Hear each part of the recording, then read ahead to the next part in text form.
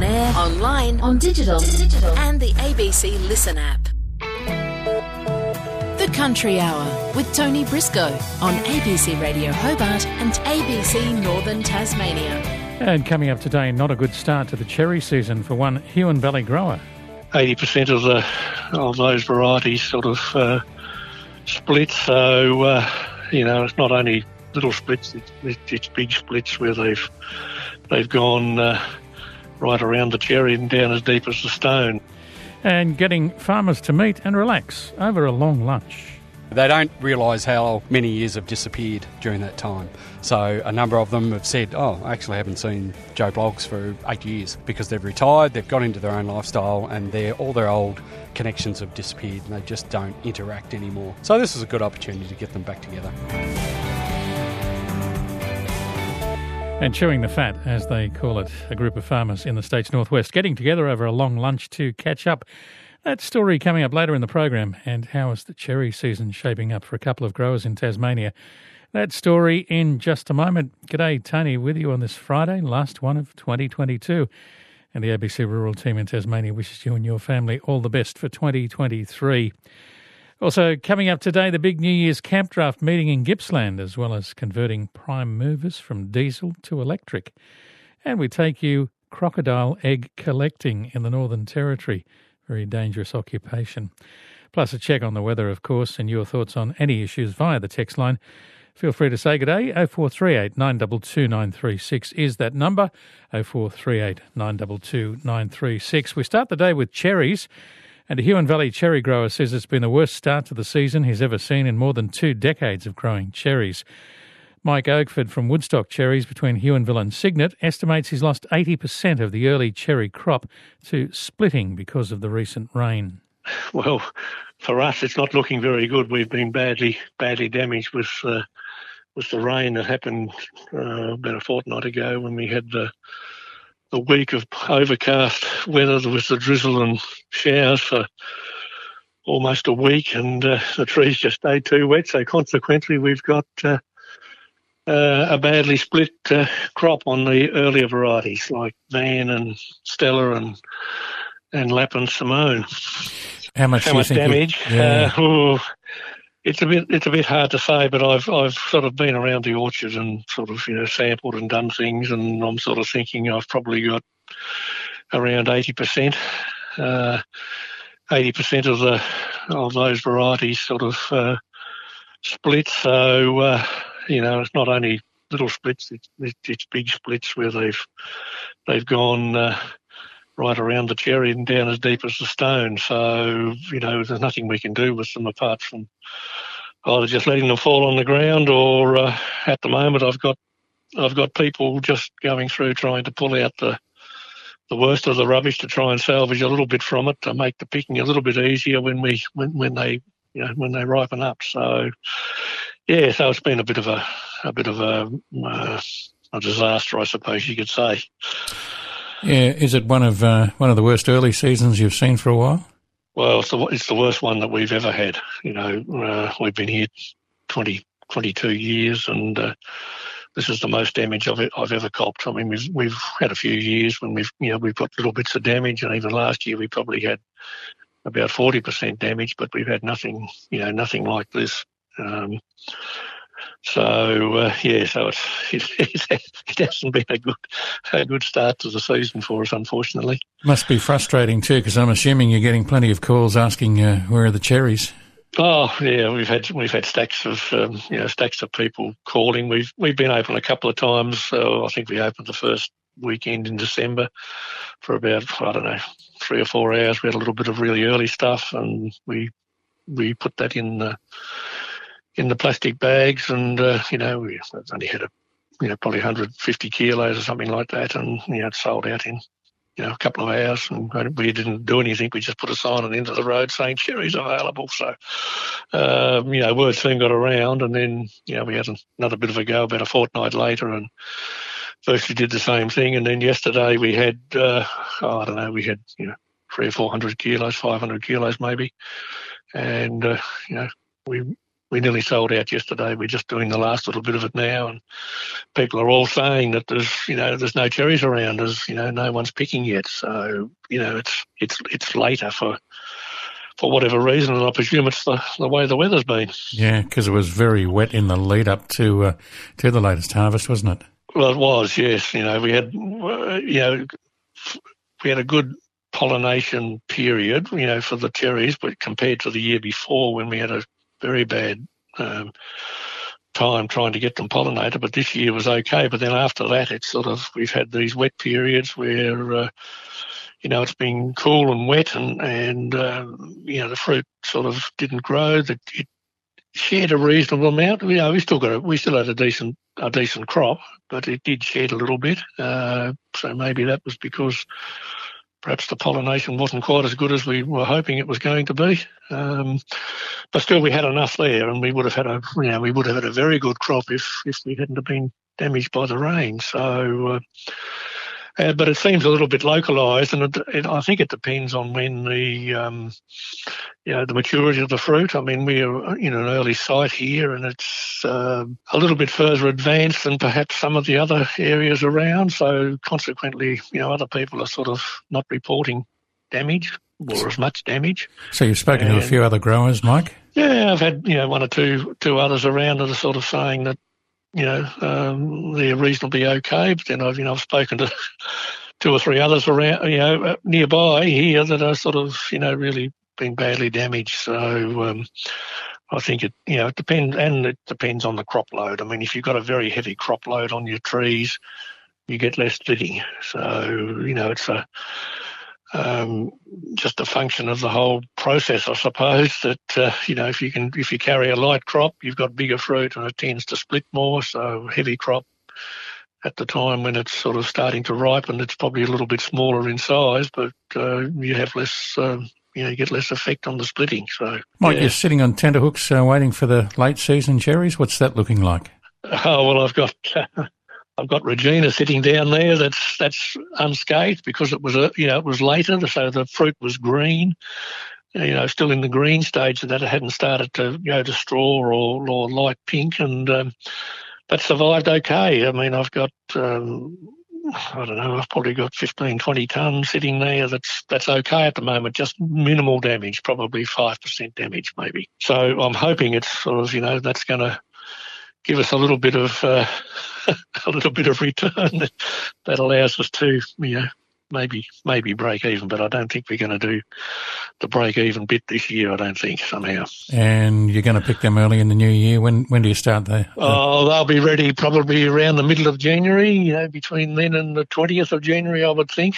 It'll be too late for the Chinese New Year this year, so everybody was trying to get their fruit early, because Chinese New Year is, I think, the 22nd of January or something like, around about that time. So fruit has to be, in the boxes and on the way to market a week before that. So it meant that people were trying to bring stuff forward to, take advantage of the weather, of the Chinese New Year. But the weather just has, the season has made that impossible. Most people are not going to get anywhere near it, I don't think. The joys of being a cherry farmer. Yeah, that's right. Well, good luck for the new year, Mike, and sorry to hear about the sour start to the finish. That's the way it goes. So, you ride with the punches as best you can and front up for next year, I suppose. Huon Valley cherry grower Mike Oakford from Woodstock Cherries on the poor start to the season, where he lost an estimated 80% of the early crop due to recent rainfall splitting the fruit. In the Derwent Valley, cherry grower Peter Woodhouse from Kingrock Cherry says they're running late this year, but all is looking good for a fine harvest. Our fruit is looking absolutely fantastic. It's probably some of the biggest fruit we've seen in quite a while. We've dodged most of the bad weather to date, but you never say never with these sorts of things. Yeah, so we're very eager and we're very excited at the moment, and hope it all goes well as we do for everybody else. Very exciting time. And you don't do early cherries? No, not as a rule. There are other people in the valley that do earlier varieties of cherries, so they're really good at that. We try to stick with what we know. Where our little orchard is, it's an interesting little spot where it's it is a little bit later than most other orchards in the Derwent Valley. So we just go with that, and you've got to be risk averse in this game, and trying to do earlier ones for us brings us into a frost window that we don't want to be in. Yeah. And when do you start picking the cherries, do you think? We should be starting picking between the 10th and the 15th of January. That'll be about a week later than last year, but we're hoping on that we receive a lot of sunshine between now and then as well. That would be ideal. How are you going for workers? You got plenty? We've done 2 rounds of interviews, which is basically a lot of the local people that have come. A lot of them have come back from last year, which is even better to hear. It looks like there's a lot more backpacker labour around as well, so that'll be really good. We should be pretty good for pickers, although we're still open to people contacting us for a position. We give most people a go, so yeah. What do you need in the lead up to the start of picking as far as the weather? I'd like a bit more sunshine. We don't really need any rain. I don't think anybody does. It's mainly sunshine. And some of the trees, will you be able to pick them at the one time, or what's the situation with the singular trees themselves? Some of the trees have varied ripening stages on them, but they do tend to come in together and consolidate with their colour later on in the season, which will be good. We really want to resist picking over trees more than once. So that probably tends to mean that we can leave them a little bit later. And if the weather suits, that's fine. But if the weather dictates that we need to start and get in there and get them off, well, that creates its own environment to manage. And where do all the cherries go? We should be sending cherries overseas to Thailand, possibly even China again this year. We haven't sent to China for a year or two. Vietnam, Southeast Asia, basically. Some of our cherries go domestically. We've got a fantastic relationship with a few other orchards and a packing house in Campania that does all our packing and some of our marketing, and a marketing agent that looks after a lot of orchards throughout Australia. So we just try to concentrate on what we're good at and leave them to do that. And you're one of the orchards that has people turn up at the front gate and walk in and buy cherries in the garage. We do. I leave that to my mum and her sister, and that's a real highlight for us. You get to see people possibly once in. Well, they tend to come back once a year and see what they've been up to. You can spruik the local attractions in and around New Norfolk. That's a fantastic thing to be able to do and share that with people. And it's a very, I don't want to say the word unprofessional, it's a very laid back atmosphere. Yes. Of course it would be with mums. What would we do without mums? That's exactly right. And she loves doing it? I think she absolutely loves doing it. I'm sure she absolutely loves doing it. And we, much like I think Westaway Raspberries, there's a real culture of having the family around, and we love that. So mum's from a large family. Everybody pitches in too, so that's a fantastic thing. All right, good luck for the latest season and hope the weather's kind. Thank you very much.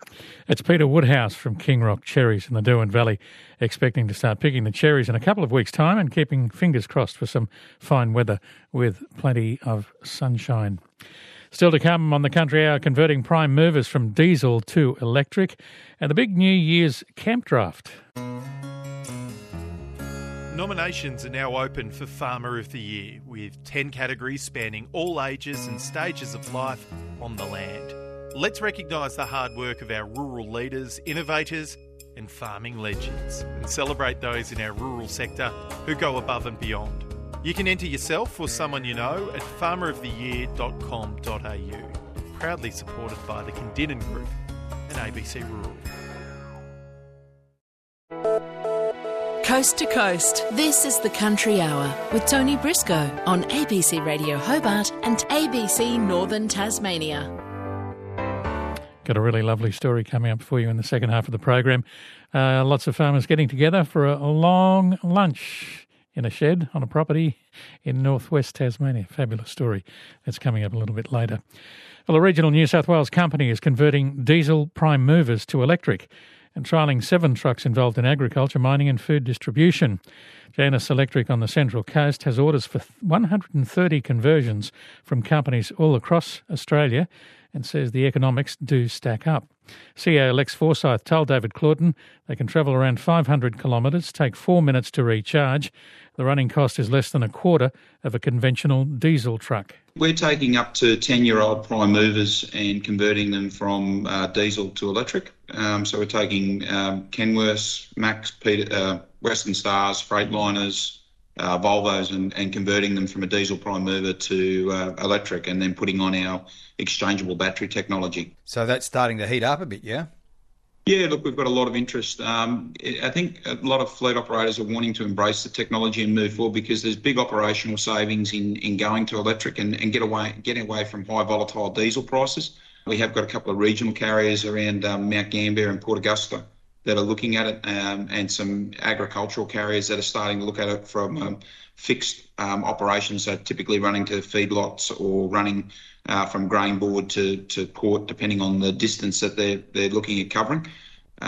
We've converted 7 trucks so far. We've got orders there for about another 130.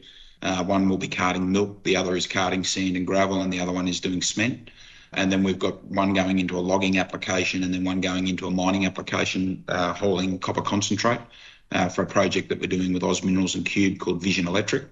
And then we've got some going to Melbourne, going into fridge vans for one of our partners down there, Newcold, that will be carrying different frozen goods from delivery from producers to DC and then DC into the supermarket DCs. That's where we've seen some of that, and also in the mining space in some of their long haul routes where they're not running a dump truck, but they might be running a quad road train or a power trailer combination. I mean, one of the constraints that farmers often talk about is the lack of charging points around the countryside. Is that something that can be solved? Yeah, look, we build our own charge stations as well.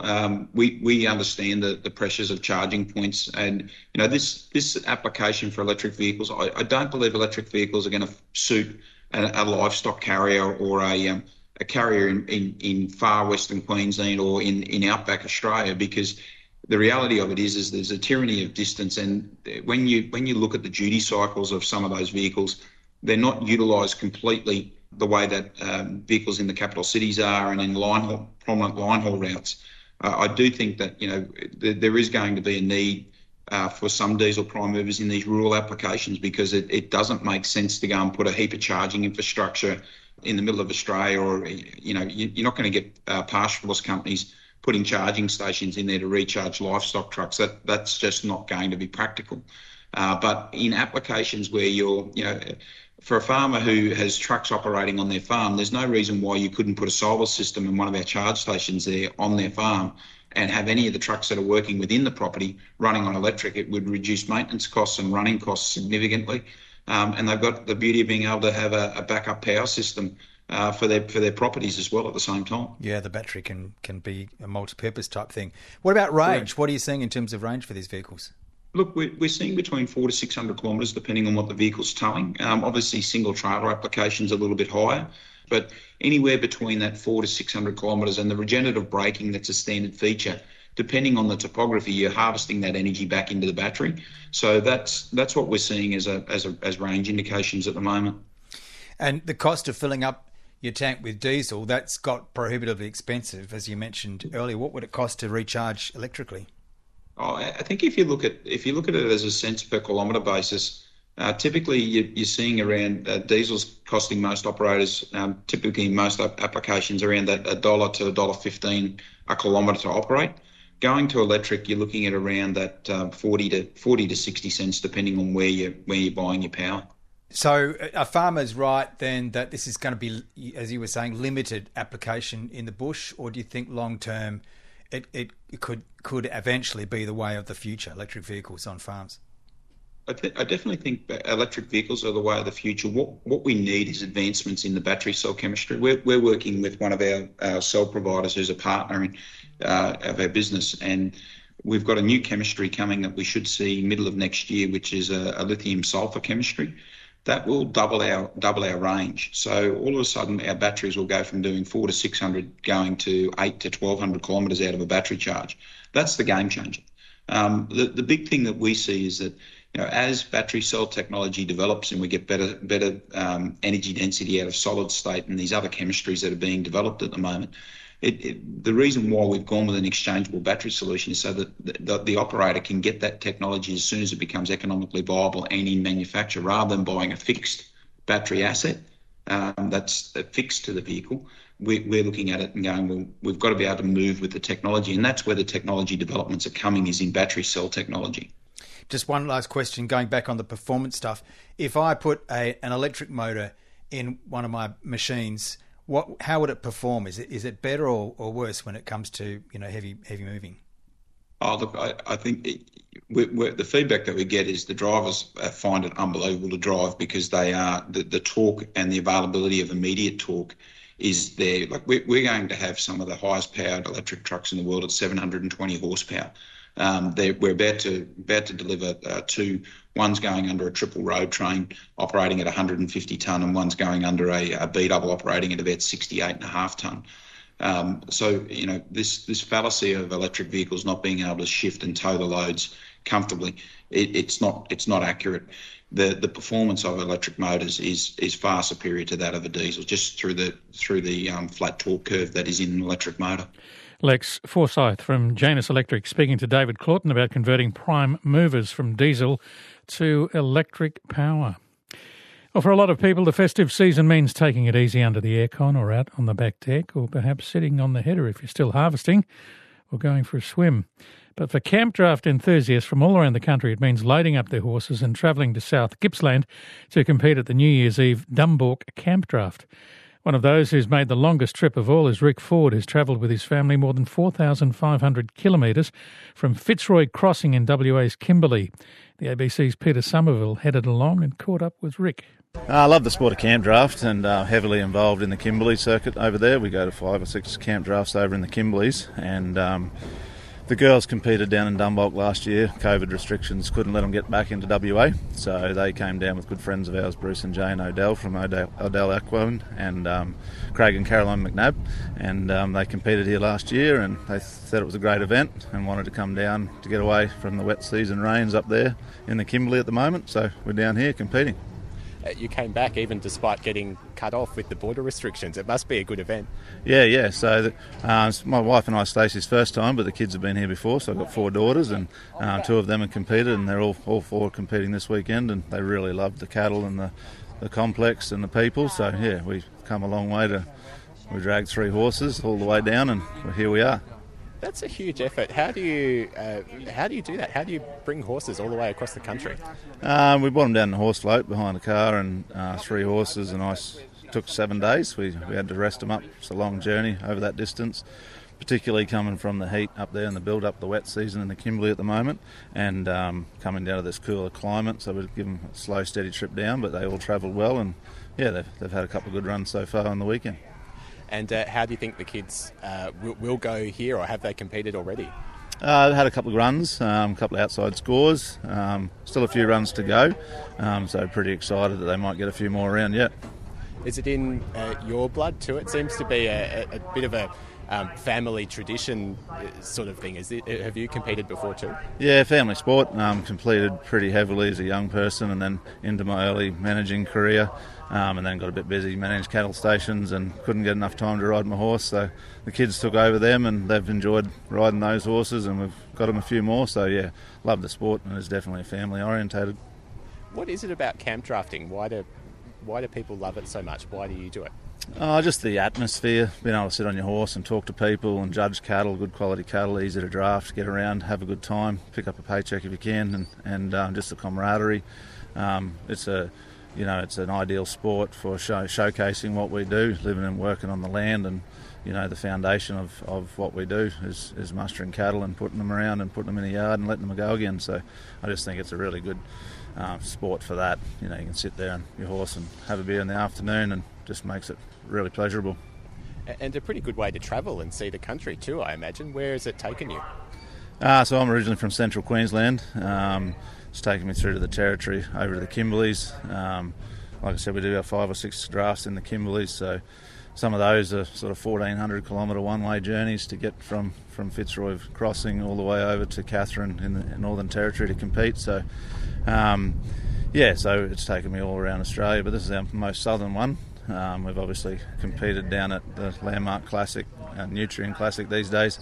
It's a big sport and widely followed all throughout Australia. And is it all much the same, or is there a different sort of feel or different elements to each event? There is a few different elements. I guess the cattle that you're working, these cattle here are a little softer than what we're normally used to in the north. Obviously, chasing the Brahmins or the Drought Masters up in the north, a little bit different to the Angus down here in the south. They travel a bit different, so you're looking for different things to judge them in the camp to get them outside. So, I think you can never stop learning, and there is a lot of different aspects in the sport that takes us a lot of good people a long time to master. That was Rick Ford from Fitzroy Crossing in the Kimberley, speaking with Peter Somerville at the New Year's Eve Dumbalk Camp Draft in Gippsland. Travelled 4,500 kilometres to get to the camp draft. That's keenness for you. Still to come, the long lunch for farmers to gather together for a chat, collecting crocodile eggs, and we'll have a check on the weather. First up, the news headlines with Ellie Ward. Former Federal Indigenous Affairs Minister Ken Wyatt says detail on the Voice to Parliament's already available to both politicians and the public. Mr Wyatt is urging Liberal leader Peter Dutton to allow a conscience vote within the party on the Voice after Nationals MP Andrew Gee quit the party over its stance. Brazil's government's declared 3 days of mourning as tributes pour in for the Brazilian soccer player Pelé, who has died at the age of 82. Fiji's new Prime Minister says he has no plans to strengthen military and police ties with China. Sitiveni Rabuka was sworn in last week, ending the 16-year reign of former PM Frank Bainimarama. 10 out of the remaining 11 yachts in the Sydney to Hobart race are expected to finish today, with the last coming in just before 10 o'clock tonight. Bringing up the tail of the fleet is Currawong. The 9-metre yacht will likely be the only one sailing tomorrow and is expected to sea in 2023 at sea. And in the Melbourne to Hobart, just over half the fleet's finished, with the overall handicap winner expected to be known this afternoon. More news at 1.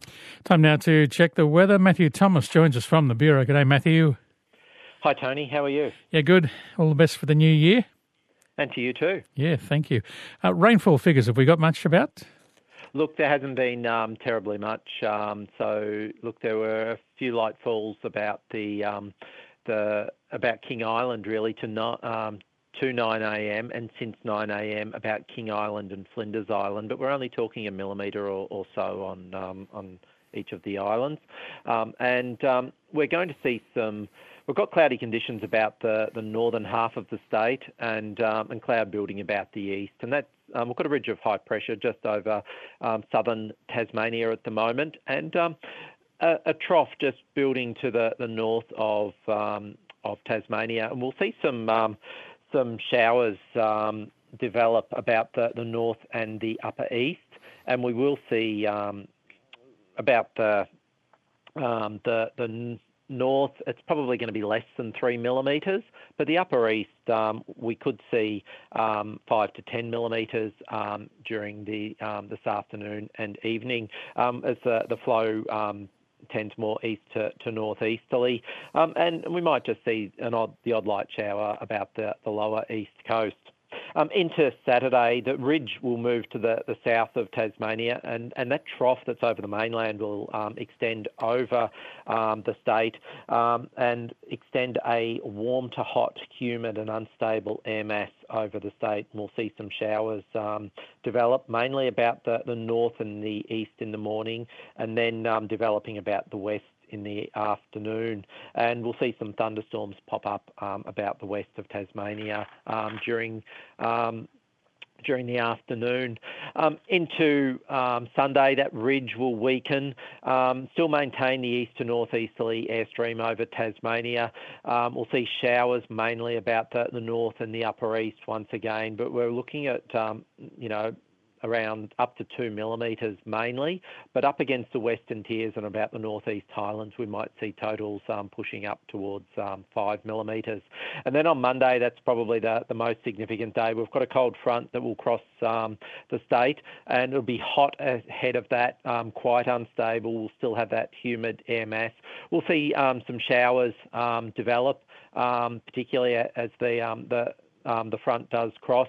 And the showers will mainly be about the west and the south. There's a chance they could push on to the north of the state as well through Monday, but the higher falls will be about the west and the south, and we could see some thunderstorms with that front as it does cross, and totals of around 2 to 5 millimetres about the west and the south, as and falls of around 10 to 20 millimetres if there are thunderstorms, and then into to Tuesday we've got a ridge to build to our west.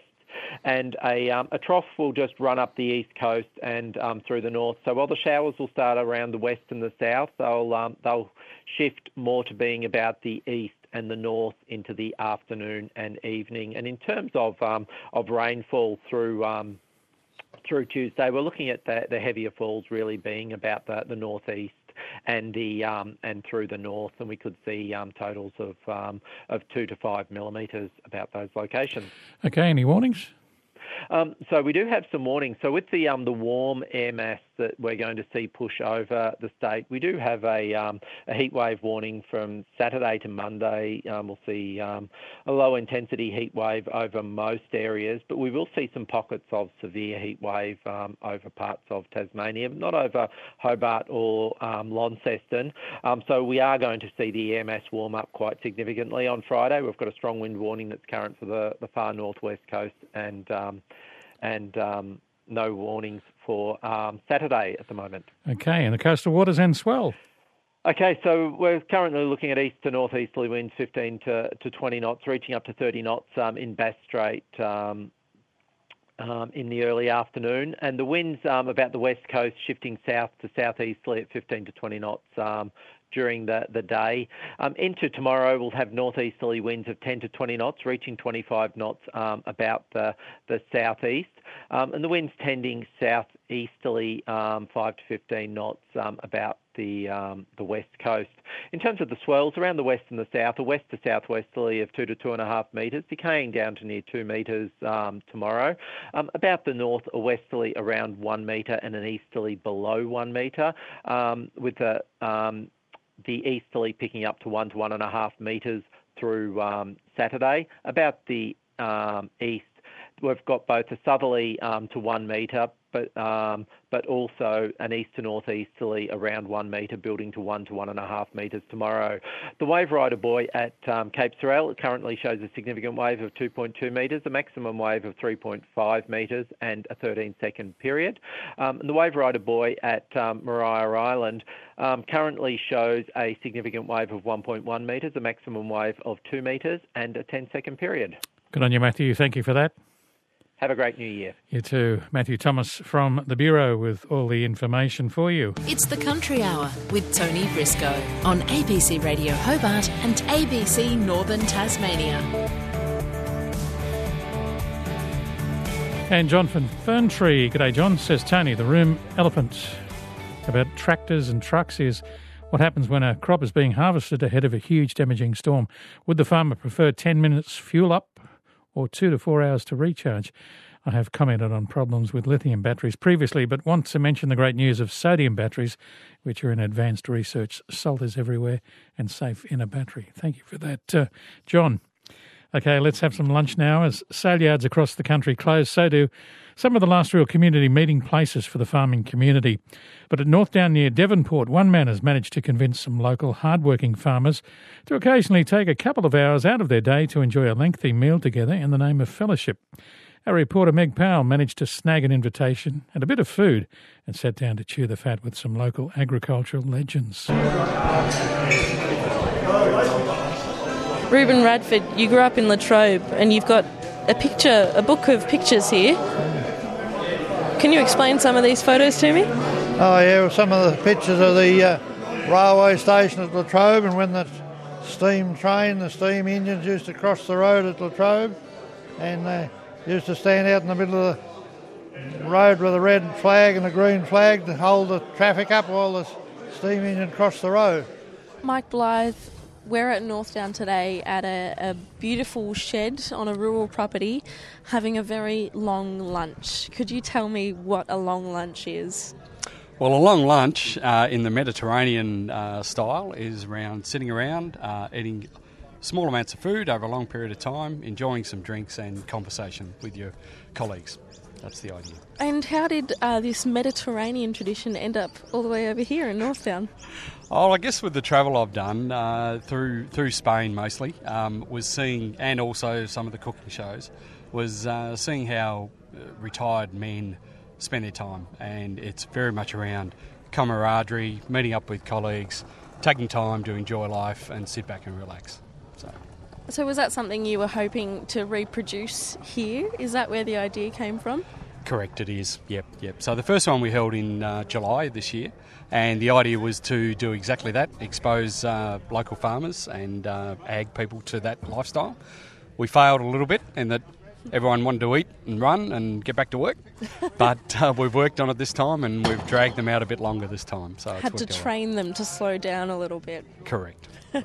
What I've observed over a number of years of living in the district is we've had farmers, they're actually not retired. There's a lot of guys working in their 80s that are still working full-time on the farm, but they've tended to lose a lot of their social opportunities. The Koiba sale yards closed a few years back, and that was a standard way for people to meet colleagues, have a chat, catch up with the goss.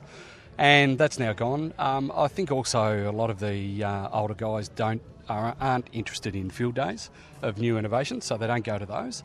So a lot of their social interaction is actually curtailed. So this is an opportunity to meet up with people they haven't seen for ages, some of the ag representatives from companies, and just catch up again and just relive some old days. Across the road. How old are you, Ruben, if it's not too rude to ask? How old? 88, going on 89. You've brought some photos along here today as well. Yeah. What are these ones?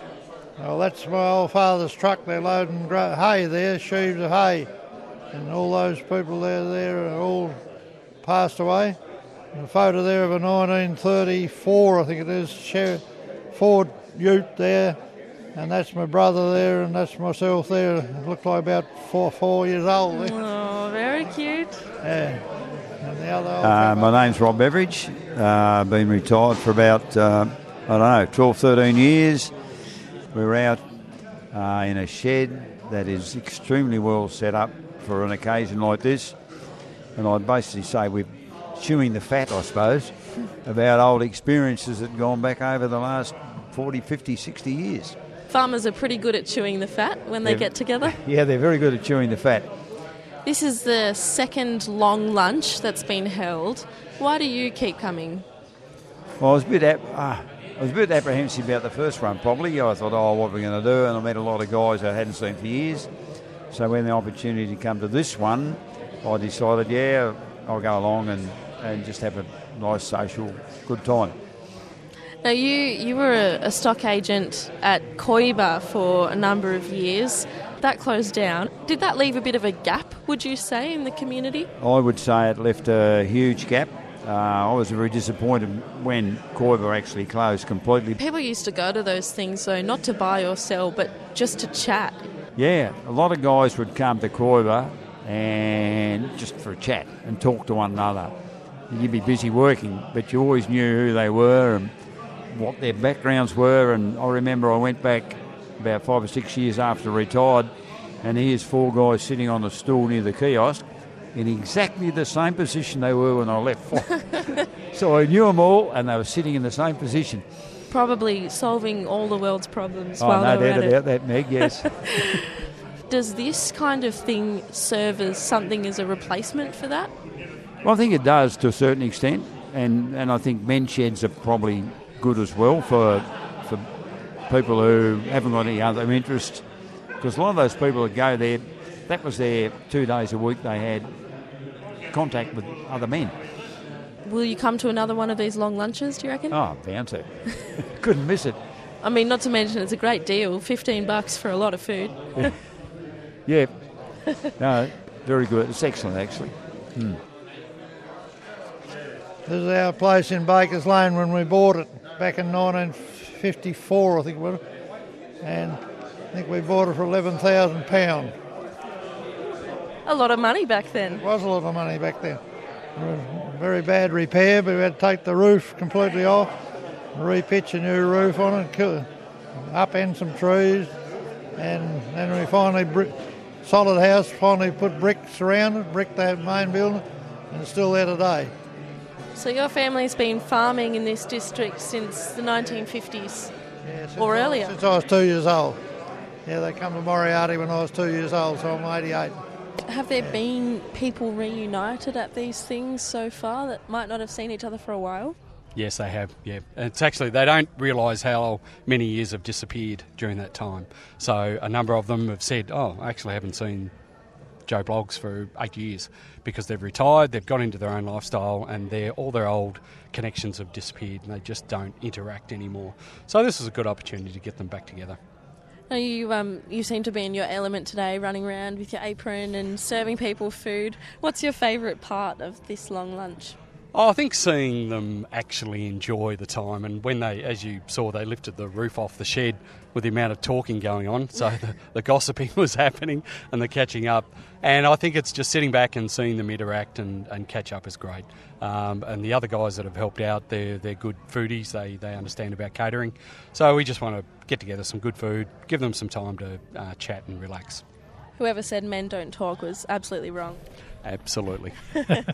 Yeah, great story. Mike Blythe there, the man who decided to bring Spanish-style meals to his tiny rural community in the name of social connection at Northdown near Devonport. He was speaking to our reporter Meg Powell. And you also heard from farmer Reuben Radford. What a beauty Reuben is, eh? And retired stock agent Ron Beveridge as well, formerly worked at Koiba Sale Yards. Well, the 40th Aerial Survey of Water Birds across eastern Australia, one of the largest and longest-running wildlife surveys in the world, has just completed its annual track across one-third of the continent. The results are positive, with the total number of water birds estimated across the survey area in 2022 at nearly 190,000, an increase from the previous year.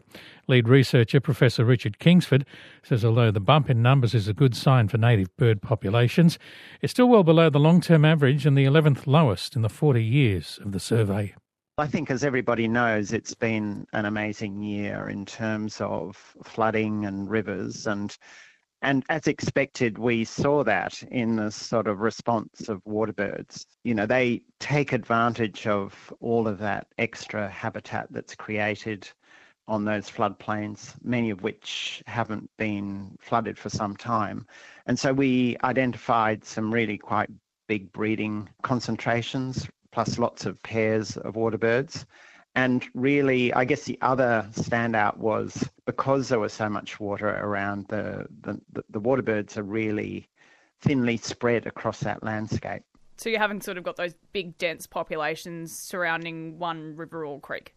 No, that's right. Although, surprisingly, you know, there were some standout wetlands, particularly those that we know about that are important in the Murray-Darling Basin, including the Macquarie Marshes and the lower Murrumbidgee wetlands. You know, these are really productive systems recognised by governments and communities as being important for the health of the river systems in the Murray-Darling, and high concentrations there, and also on the Lachlan system. Yeah, there are some standout areas, but again, because there's so much water, the birds are basically flat out breeding everywhere because there's so much food around. Are there any particular breeds that you think will explode in population over the next 12 or so months as a result? Look, I think we're probably going to see a response right across the group. There are, of course, some migratory wading birds that don't breed in Australia. They're here during our summer months, having bred in the northern hemisphere. So they obviously wouldn't get that sort of kick, but they will get lots of feeding areas. But I think some of the colonially breeding water birds, you know, things like straw-necked ibis that are really good at sort of feeding on things like locusts. Some of the egrets and herons are breeding up in big numbers, but right across the board, we'd expect that in coming years, a flood of this size will have ongoing positive impacts for, at least 3 or 4, maybe even up to a decade from now. There can be future issues around the rice growing areas perhaps, but apart from that, the numbers of waterbirds been over that 40 years been declining significantly. So, the more we can sort of build up their numbers, it's a good reflection, I guess, of the health of the rivers and their wetlands. On that point, so how does the 2022 survey compare to the 40-year history? Like, whereabouts is it sitting in the rankings? Look, it's around about 11th in the rankings. So we've been sort of getting this long-term decline since the early 1980s when we started the survey. And every time we have a reasonable flood, we get a kick up in the subsequent year to 2 years, and we'd expect that next year in particular. But it is higher than last year, which is, and we obviously knew last year was a La Nina year, so the birds were spread out there. So I'd expect in the next couple of years that we'll get a lift. It probably won't go back to the same sort of levels because since people will know, since the early 1980s, we've had quite a lot of development of river systems, particularly in the northern part of the Murray-Darling and the Darling River catchments, which mean that those floodplain wetlands don't get flooded as frequently and as extensively as they did in the past. So those are some of the sort of long-term changes that you only really get an understanding with these long-term data sets that are able to sort of cover those dry periods and also the wet periods, because it is this long-term data that's very important in terms of understanding what's going on in these systems. That's Director of the Centre for Ecosystem Science at the University of New South Wales, Professor Richard Kingsford, speaking there with Jane McNaughton about the 40th aerial survey of waterbirds across eastern Australia. Well, finally today, a story about one of the most dangerous forms of farming. As the wet season rains in the Northern Territory start to pour down, saltwater crocodiles begin to lay their eggs. At Crocodilus Park outside Darwin, workers take on the dangerous task of collecting those eggs from the farm's crocs. Would you like to do that job? Michelle Stanley went along to Crocodilus with Emily Moyes to see how it's all done. You probably see that's Mama just there. She's just popped up in front of the sawgrass there. She knows that we're coming around and she wants to protect her nest. So we're just cruising around our river at the moment. Every year we collect nests from here. Depends on the rain, how many nests we have for the year. You might have maybe 12 to 16 nests.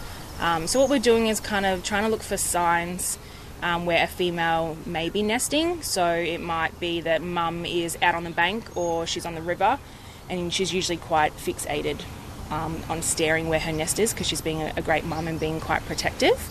Or it might be other signs where we can see grass is being pushed over, vegetation has been clumped together. You can always tell where a female is generally getting ready or whether it does actually usually have eggs in the nest, because when they have made the nest and they have laid the eggs, they put a lot of work into it. So they use their tail, they use their claws, they mix up all the grass or the dirt or the vegetation, the mud, and it's really intricate. They make a fantastic nest. It can range in size. It can be up to 2 metres wide, but sometimes you might only have a tiny nest that is, might be only 30 centimetres wide. And that also depends on the female's experience as well. She could be a new mum. She's learning how to make a nest. She's learning her territory and trying to find an area for herself and her hatchlings. Or it could be a really experienced female. So with the wet season comes nest. It's our favourite time of year. Depending on the rain, really depends on when our nests start and how many. So because we have had a good block of rain in the last 2 weeks, we have had a very strong start to the season. We've collected about 6 nests so far in the park. Whereas generally you might find with the first few big rains we'll have 1 or 2 nests and then we'll have a bit of a break. But because we have had that consistent rain, the females, they know their biological clock goes, okay, it's time to lay your eggs. They know that the weather's cooling down, it's not going to be hot. So we have had a really good start to the season. Oh, yeah, there you go. There's a nest just there that we've just spotted. The nest that we've just spotted, that's the sort of mound of dirt it just looks a bit scrappy. It doesn't really look like it. I mean, it's certainly not a bird's nest or anything that's really obvious. You've got to have a good eye. Don't say that too loud. They might get a bit upset you said that about their little hatchling home. But yes, look, it's whatever is kind of around. It's not like a bird that, your bowerbirds that decorate their nests and make it all pretty. They are apex predators that have been around a long time, and they know what they need to do to survive, and that's make a decent nest. And yeah, it can look a bit scrappy sometimes. Have we found another one off to the left of us here? Just looking at this female, it looks like there's another mound up there as well. So you can see here, this female here, see how she's looking up at the bank? Yeah. And she's just turning her head as we come along, and I can see her nest just under that tree. See a mound there? Yeah.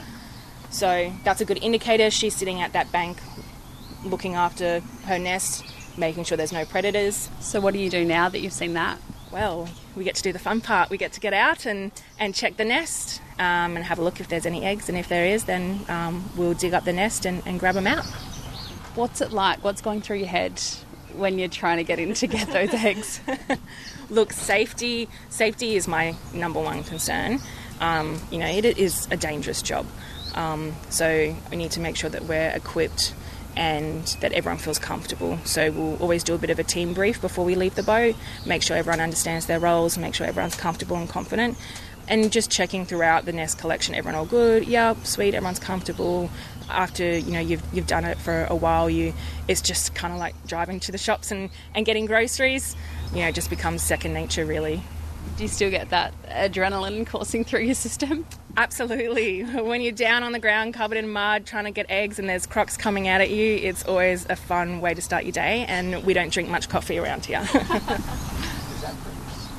On the Country Hour, you're hearing from Emily Moyes, the General Manager at Crocodilus Park, and she's about to brief her staff ahead of checking their first crocodile nest for the day. So what we'll do is we'll nose in just at the bank here.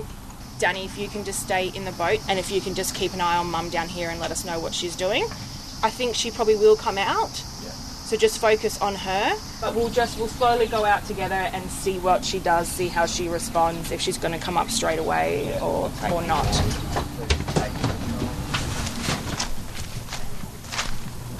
This is a beautiful nest. She's done a great job. Nice size. You can see she's mixed everything together really well. So what I'm going to do is I'm going to start digging around here, and hopefully we should be able to find some eggs. They shouldn't be too deep down. It is a decent nest, so as you can see how she's mixed everything so well together. You've got grass, you've got straw, you've got mud, some rocks. It's nice and damp, which is exactly what we want. It's nice and cool. What I'll do is just start from one side and work my way through the nest. And what I'm looking for is a pocket. So we'll come across a little pocket of eggs. There we go, look at that. Oh wow. Beautiful eggs. So they're not that much bigger than like chicken eggs? Not too big. It does depend on the female as well. The size of the female, depending on what capacity she can carry and what size they are. Some beautiful eggs. Of the 40-50 eggs you're collecting here, how many do you expect to hatch successfully? Because we are collecting them so fresh and straight away, these should have a pretty high hatch rate because they are being removed and putting in a controlled environment. So, you should see a 98% hatch rate from these guys. In the wild, it would be a lot less than that. So how many did you get in total just now? I'm not sure. I would probably say, that was a decent sized clutch, so probably around 60. And that's it, that one's done. So why do you do it? So here in Crocodilus Park, we collect the eggs, we incubate them, and then they are sold on to crocodile farms for raising, and they will be made into skin products and for meat products as well. So in the wild and in captivity as well, crocodile nests are really vulnerable. Predation, flooding, heat. So a very small percentage actually make it to adulthood. So, we collect them and we sell them onto the farms and they get produced as any other normal farming animal. That's Emily Moyes, General Manager of Crocodilus Park near Darwin, speaking with Michelle Stanley, collecting the crocodile eggs. Ending the Country Hour for today and indeed for 2022. Have a happy and safe New Year weekend, and we will catch you next year on Monday after midday for a new edition of the Country Hour.